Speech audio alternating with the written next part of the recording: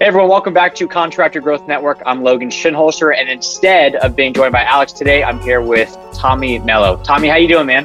I'm great. How are you? I'm doing awesome, thank you. I appreciate you hopping on. And just to kind of kick it all off, give us your backstory. Who is Tommy Mello, and I guess why are you on the podcast? What do you do?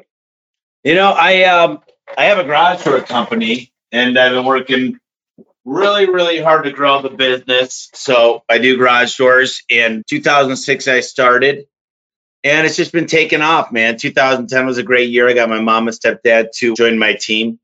And 2014, I got a friend of mine who's the COO to join the team. His name is Adam. And then we switched softwares in 2016 to Service Titan, got out of the inventory game 2018, and bought this building, moved in here last year. It's an awesome building. And then about 2 years ago, I wrote this book, The Home Service Millionaire. Then I've got a podcast called The Home Service Expert, where I interview a lot of people that are more successful than me and find out what they're doing. So I'm obsessed with marketing and sales, and became obsessed about a year ago with operations. And there's a lot bigger things out there for us as business owners once we really realize, you know, I think a lot of us live on planet Earth. I tend to live in the solar system, but there's a whole galaxy and beyond out there. So what does A1 do? Like when you say garage doors, like what exactly are you doing? we fix them, replace them, maintain them. Basically anything to do with the garage door going up and down, we handle. Most people don't understand. They're not passionate about what they do. A garage door it's the smile of your home. It's 40% of your curb appeal. It'll save you a lot of money if you get an insulated garage door, as long as it's closed most of the time. Amazon could come deliver a product with a one-time code, and they could leave it in your garage. It's the only thing on your home that gives 102% return on investment. So I'm just a really big fan, and I believe in garage doors. I think they're going to be around for a long time, and it's really something you can't go without. People depend on them, and they use them like their front door. How do you get into that? Because to me, like, I don't like, until you just said that, there's not really that much sex appeal in a garage door. But how did you start? You know, I had a buddy that started working for a garage door company answering phones, and then I learned how to paint garage doors for that company. And I eventually ended up painting doors for 10 companies. And then I said, man, these guys are always busy. Let me see what this garage door business is all about. So I started a business with a buddy of mine, bought him out in 2010, and just have had catalyst after catalyst after catalyst to spark growth. And this pandemic, we went through a lot of tough days to decide. We basically pulled every single part of the org chart out and put every single person underneath there and ranked every single person. We looked at every piece of software we use, every single bill coming out. And we made a lot of cuts. And we got super resilient and super profitable. We didn't let anything go. We called customers and said, we will do anything to earn your business right now during this problematic time in history. We literally went to every place we had a lease and tried to bargain for half off. And we got about 10 of them to do it before the whole PPP or any of this stuff. So we went really deep. We started doing way more projects. We said, if we're not as busy right now, it's time to roll out a bunch of new projects, some innovations. Let's progress our software. Let's do everything. And that's what we did. And that's why, you know, right now, I would say by the end of this year, we'll be doing double what we did this year. And last year, we're just murdering those numbers. Every single month, March, April, May, June, July, have set a record. It teeter-totter straight up. I mean, not teeter-totter, just is a straight line like this. And with these projects that you're doing, is that what's really the back end of this growth, or is there something else? You know, like I told you before, we decided to do a lot of marketing when everybody pulled out of marketing. We got really lean, and I think that's part of it. A lot of people focused on their revenue instead of their profit. So we really started focusing on profit, getting a lot of money put in the bank. That was a big piece. And then, yeah, you know, I think a lot of people kind of go lie under a bridge when things are bad. We decided to get really busy with these projects.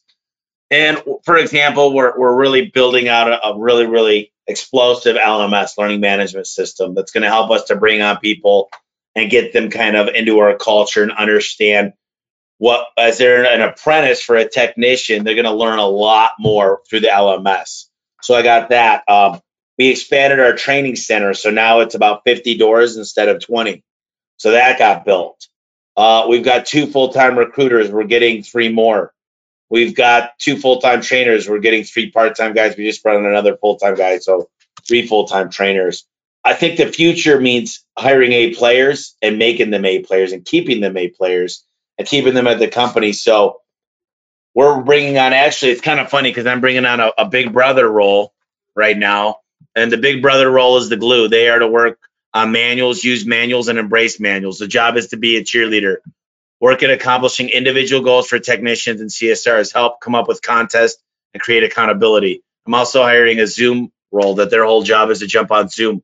Their outreach, they jump on the phone with realtors, custom builders, property managers, HOA presidents, influencers, people who pull permits, exterior designers, handyman, pest control, painters. So affiliate marketing.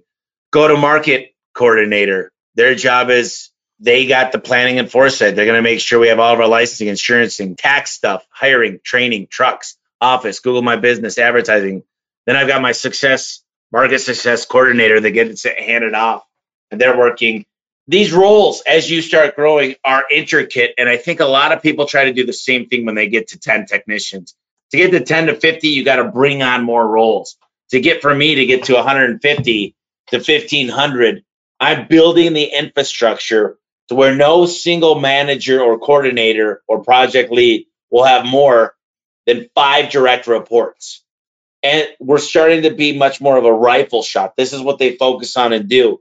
I still feel like I'm in the fetal stages. We're going to do over 50 million this year. That's nothing.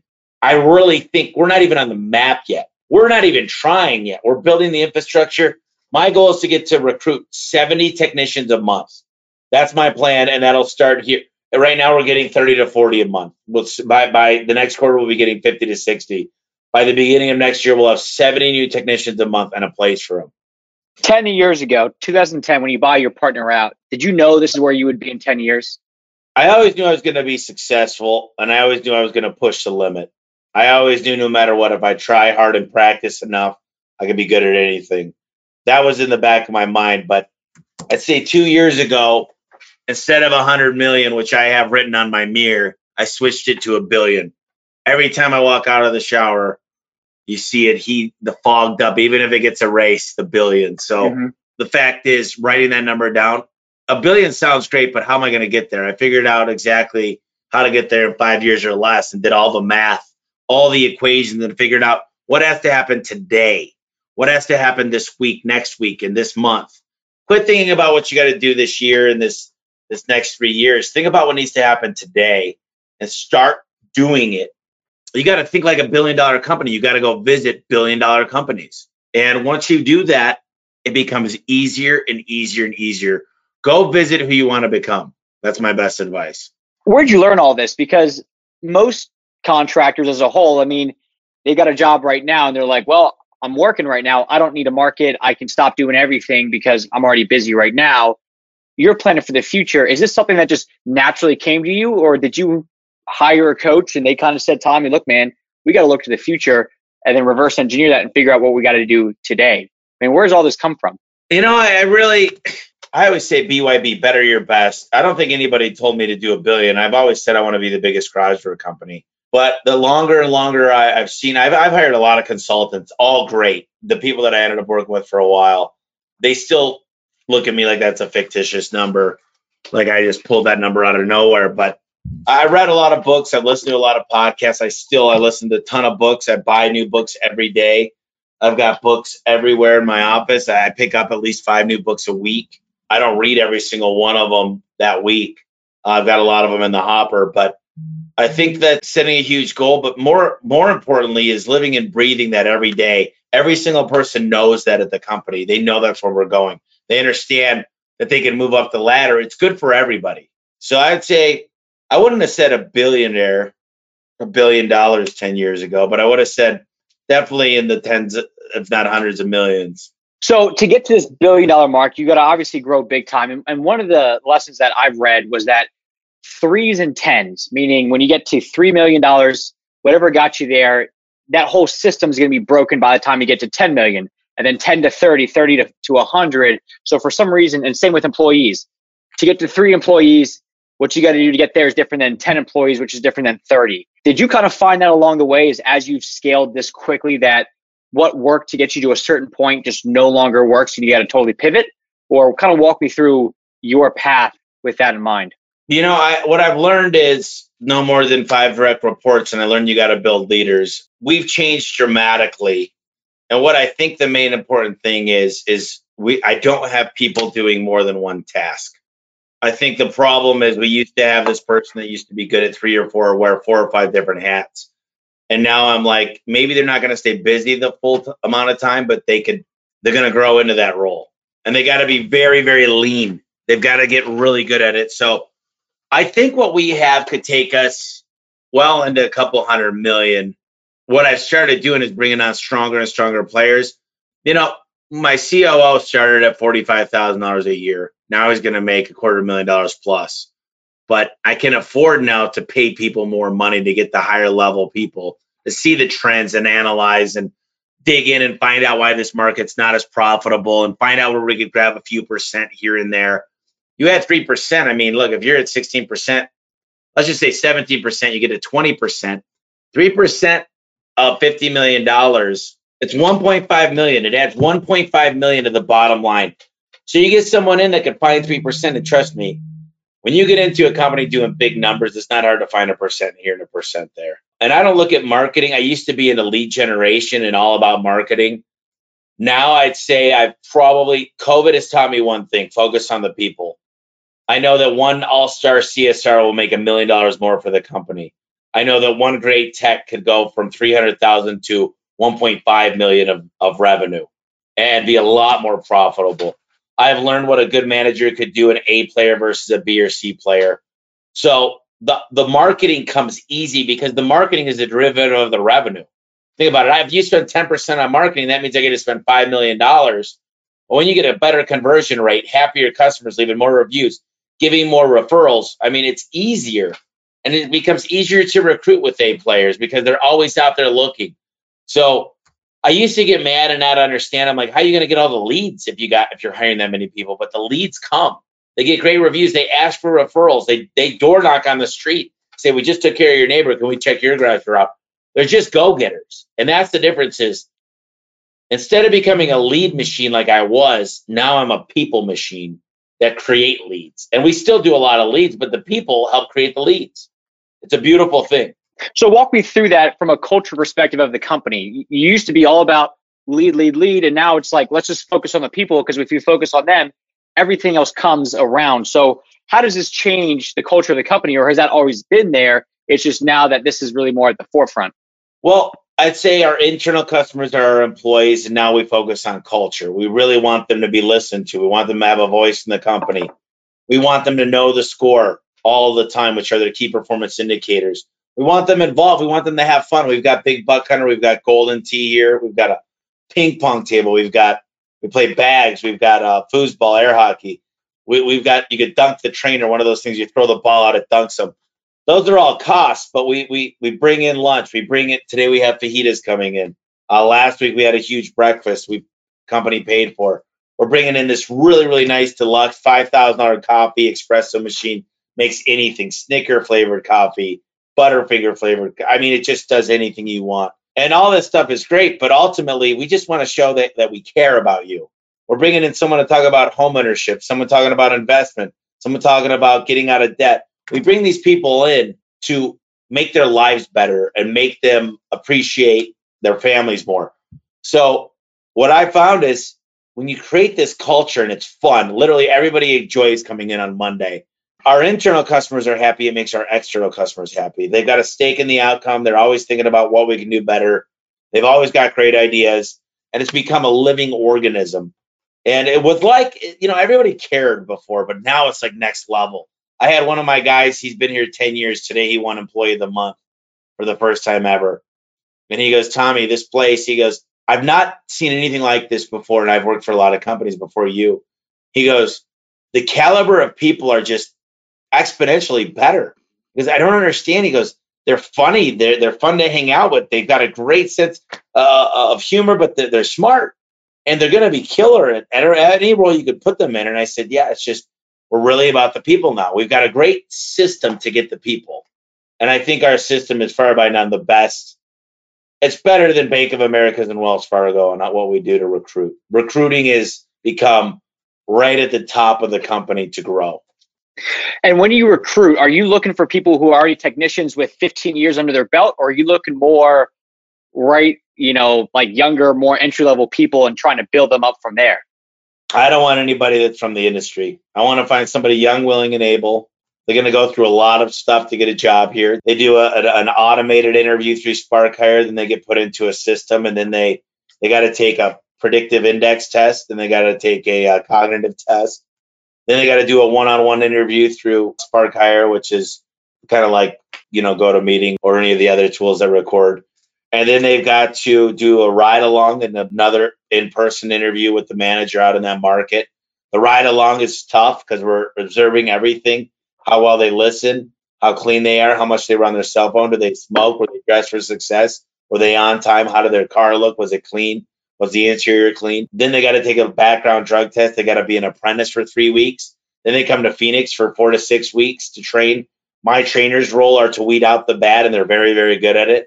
They just sent 2 people home last week. And then they've got to get a second pair of eyes for the first 6 months on every job they do. So to make it here, it's a pretty big thing to get through the training here and actually make it. So, there are A+ players that come out of here. And it's hard for companies to compete because my guys make happier customers. They sell more. They convert more. And they get more referrals. And it's hard to compete with that. I mean, how can people compete? I can afford to do billboards. I can afford to do TV. I can afford 4 monitors here and cold air conditioning and to do nice things like buy breakfast and lunches. And people say, well, you charge too much. Well, no, I don't, because my customers are happier than yours. They've got a better warranty. We're using better parts. We're driving new vehicles. We've got better tools. See, everybody thinks charging the customer is wrong, but it's not wrong. There's certain people that want to go to a nice steak dinner. They'll spend $250 on dinner with their wife. Other people won't spend more than $25. That's fine. I know the steakhouse I go to, if I'm not on a reservation, it's got a 2-hour wait. So to think that people don't beg and want an amazing experience with an amazing person, with an amazing company, is just, they're stupid and they're idiots. And they have no right to be in business. And you know what I'm going to do? I'm going to put all of them out of business. So if they're listening and they think being the cheapest is the best, I'm coming to your market soon. Please keep doing what you're doing. Hey guys, if you're looking to grow your business, make sure you head over to contractorgrowthnetwork.com. Learn all about everything that we can do. Websites right now are the hot thing. Everybody is at home. Get on it because this is the new way that people are buying today. Contractorgrowthnetwork.com. I want to go back to this hiring thing because your process is I've read how Google hires, and they used to have it where they had to have a unanimous yes.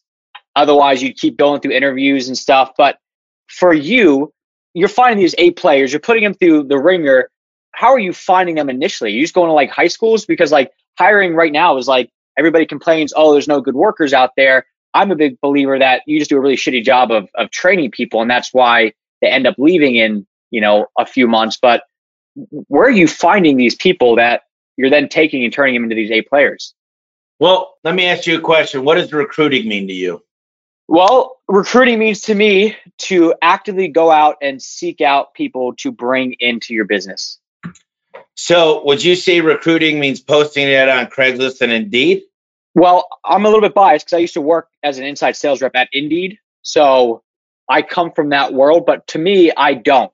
I see recruiting more as not poaching, which is a negative term, but actively going out and trying to bring people into your organization versus letting them come to you. So that's exactly what I wanted. Thank God you said that perfectly, because you got to go out and get it. You got to go out. You got to find people that are already working, that are A players somewhere else. And you got to give them a better why, which is your why of why they should work for you.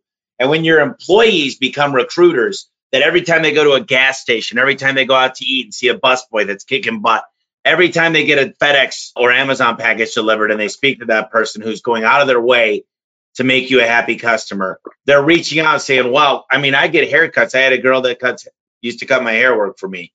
So it's going out there and getting it, number one. Number two is So many people will spend hundreds of thousands of dollars a month on advertising, but they'll spend $150 a month on getting great people. I want to be on every job board. So I think job boards work, but they're not the number one place to go. But more importantly, we speak at colleges.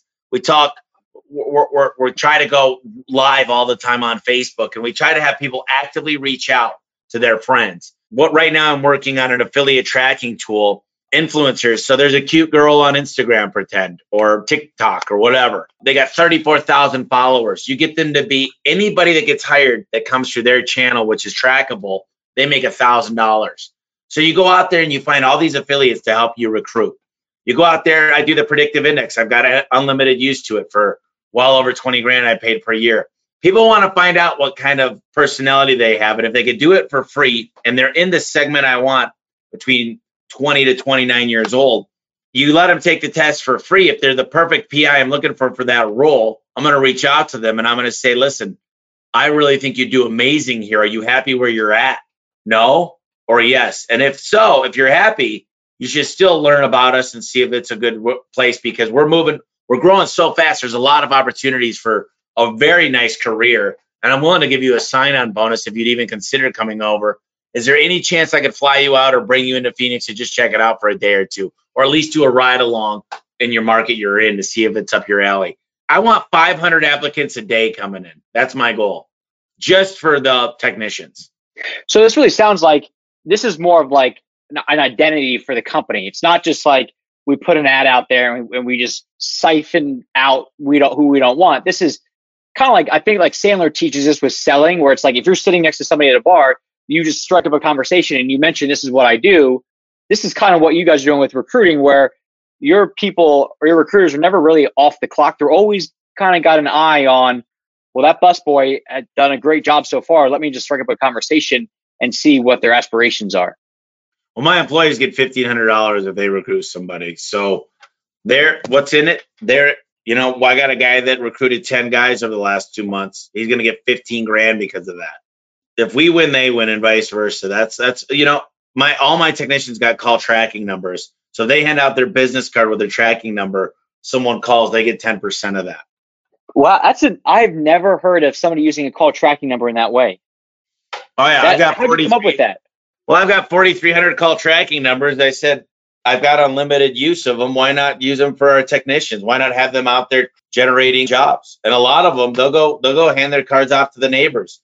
A lot of them hand them off at a gas station. They'll go around, they'll pass them out and say, listen, I don't know if you're going to need garage door work anytime soon, but if you do, I want to take care of you. And I teach these guys to be basically marketers. Instead of marketing your own company, let me handle all the crap.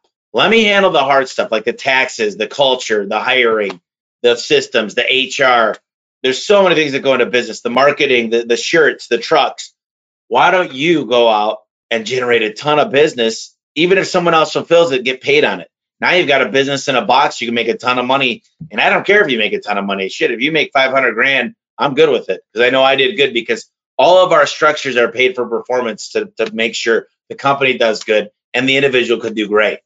So with you, do you have, I mean, I know you said everybody has a number. So do you have like some sort of commission structure for everybody where it's like, I know you have the 10%, but if you knock out this many doors a month, you get a bonus of this? Like, I guess, can you kind of like shed a little bit of light on just, I guess, this whole pay for performance mentality? Well, for example, my CSRs get paid on 4 major things. One of them, the big one, is booking rate. So their percentage booking. And then it's on their attendance. Monday and Tuesdays, they got to be attended because that's the day they missed and it's our busiest day. The next one is empathy on the phone. We test 1 out of 10 calls. And the next one is data accuracy, to make sure they repeated the information 3 times. So when that comes into play, they make around $8 for a booked call. So they're booking 4 calls per hour. They can make $32 an hour, or minimum wage. We have to pay the minimum wage. So they get either or, they don't get both. So you got to find out what 4 or 5 things that you need this role to do and get them on a performance pay, because I'll just tell you this, hourly and salary employees with no performance pay never do the best they could do. You're not getting them to the best of their ability. And if you don't have someone that desires to be number one, is competitive, that wants to try, they're not going to work for my company because they hate performance pay. They can't make it here. And they're great. I invite them to go work for my competitors, because that's just another one up I'm going to have. when you get someone that's fine that says, no, no, no, no, no, I'd much rather have salary than commission. What I want to know is your commission fair? And I don't like the word commission because commission only depends on percentage of the job. That's not how I work, but we're going to use that term for this. If you tell me you pay fair commission and you showed me how it works, I choose commission over anything every day. Don't limit how much I can make by a salary or hourly. Give me a way to win the game and win big. And I don't mind. I got a guy that's going to make over 200 grand this year as a tech, but he's got businesses. He's got people calling him left and right. He's recruiting people. He's found 5 ways to make money within the company. So with someone like that, how do you, I don't want to use the term golden handcuff, but if he's got effectively his own mini business within the business, how do you keep him around? How do you keep him happy to not want to go out and just start something else? These guys that work for me, they understand they're good at one thing. I've allowed them to be the king of what they are. I try not to let the left in hand talk too much, but I don't mind. I also don't try to keep secrets. I think the difference is you keep them very, very happy and you talk to them about goal setting. And, I think some of these guys feel really loyal. We brought them up. We've trained them. We've had them sign paperwork like non-competes, non-disclosure agreements, non-solicitation, which won't really hold them if they wanted to go do their own thing. But they've seen enough people go try to start their own business and understand that we're marketing machines. We've got a lot more roles, better technology stacks. We're more of a technology company that does garage doors. And I think that's hard to duplicate because we've spent a lot of money on custom programming to get where we are today. And we're spending, I'd say, an average of $30,000 a month on for developing our systems. And that's not even our CRM. Those are outside things that talk to our CRM. And then I'm spending another 15 grand on SEO a month, which people say that's crazy. Yeah, but I also hear on the other end where people they spend $150 a month on SEO and they get nowhere and they get mad that SEO doesn't work, and it is what it is. So you've got this wealth of knowledge. You've been doing this for over a decade. And then how does Home Service Millionaire come into all this? I mean, are you on this podcast, are you dropping everything that you've learned into the stratosphere? Like, walk me through what made you really want to start the podcast and write the book? Oh, so the book, no one told me to write a book. I just decided, man, I wish I had a book when I first started this business. I didn't know anything. So I wrote this book and it wasn't published or anything. So I had a few friends read it and it has pictures and everything in it. And then I decided it's not good enough. So I took a lot of that book and I restarted. And this is the book I came out with. It's got 12 contributors. Home Service Millionaire, how I went from $50,000 in debt to $30 million in business over 7 years. Now we're going to pass 50. This was 2018. So I've got everything in here. I got the CEO of Alpac with the blue coupons talking about mailers. I've got the COO of Home Advisor, the CEO of Service Titan. You're going to learn how to do financial quick checks. You're going to learn how to hire A players. You're going to learn how to keep your employees happy. You're going to learn things about manuals and key performance indicators. You're going to learn about finding your why and why not working for somebody isn't strong enough.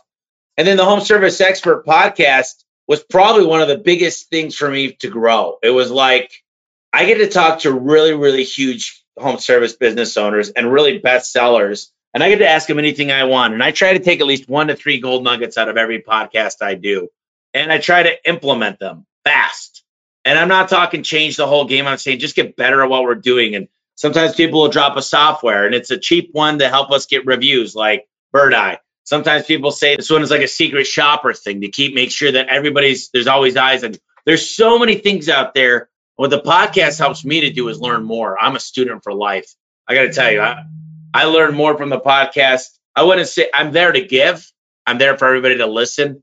But I guess I'm selfish in a way because I learn a lot at the same time. So that's why I do the podcast. And I wouldn't trade the podcast for the world. I don't think I'm selfish in the way. I'm trying to do a free Facebook group, the Home Service Expert, where I'm getting every industry to combine under one roof and share certain tactics and strategies to win.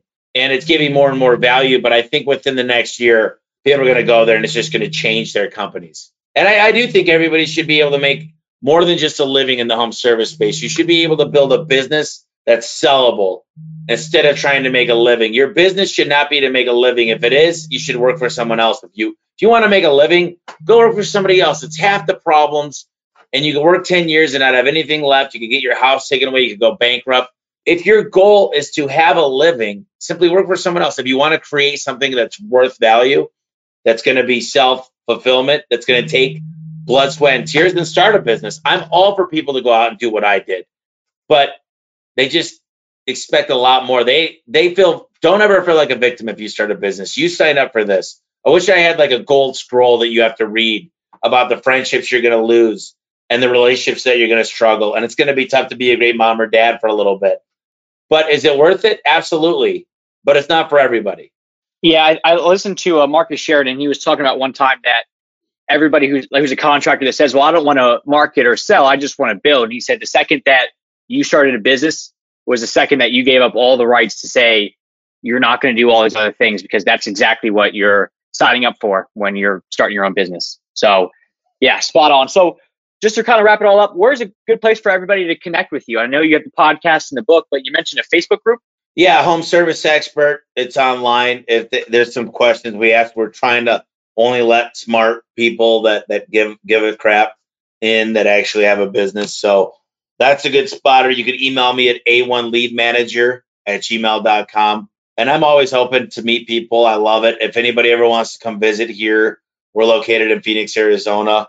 Right now with the COVID thing, it's been tough, but we're killing it, man. I mean, when everybody stops doing something, it's time for you to do it, and vice versa. When everybody jumps in, it's time for you to get out. So I want to just say one more thing. There's a whole new dimension that I plan on becoming as far as the CEO, and that's I'm pulling myself out of the operations and learning more about investors and about tax strategy and about acquisitions. And if you want to build a company that's worth several $billion, you certainly can flow into that hybrid of a person. So I need to know what's going on day to day. So my ultimate goal is to move from where I'm at today, which I just ran 2 meetings earlier before this. My plan is to move to this next level of CEO to where I'm not going to ever pay taxes again next year, personally or with my company. I won't pay any taxes. It's crazy. And I can tell you this, I'm going to be an acquisitions machine. And my acquisitions have nothing to do with me getting to $1 billion. Absolutely nothing. It's not an acquisition play. That adds another 1.6 billion. So I'll be 2.6 billion with my acquisitions. Now at 20%, now I love this. At 20%, which is somewhere around a little over 500 million, I'll be at a 15 times multiplier, which is $7.5 billion. Now I don't know if I can live on that, but I'm going to try. Yeah. But I love talking about this stuff. It's not about the numbers, it's about the vision. And if you're really going to truly have a vision to hit these numbers, you got to be able to work backwards and reflect and think what needs to happen to get there. And I'm just afraid that most people don't have that talent, that muscle memory to do that, but they need to start. Look, some people don't have the time or patience. They'd rather be 3 million. And I'm all about that. Trust me, there's people out there and I'm happy for them and they're successful. And you know what? They're great. And I admire that. And I'm not saying that's wrong, but have a goal and be able to look backwards to get it. I think that's my main point. Cool. Perfect ending on that. Tommy, thanks for joining me, man. Thank you, brother. Appreciate being here. Thank you.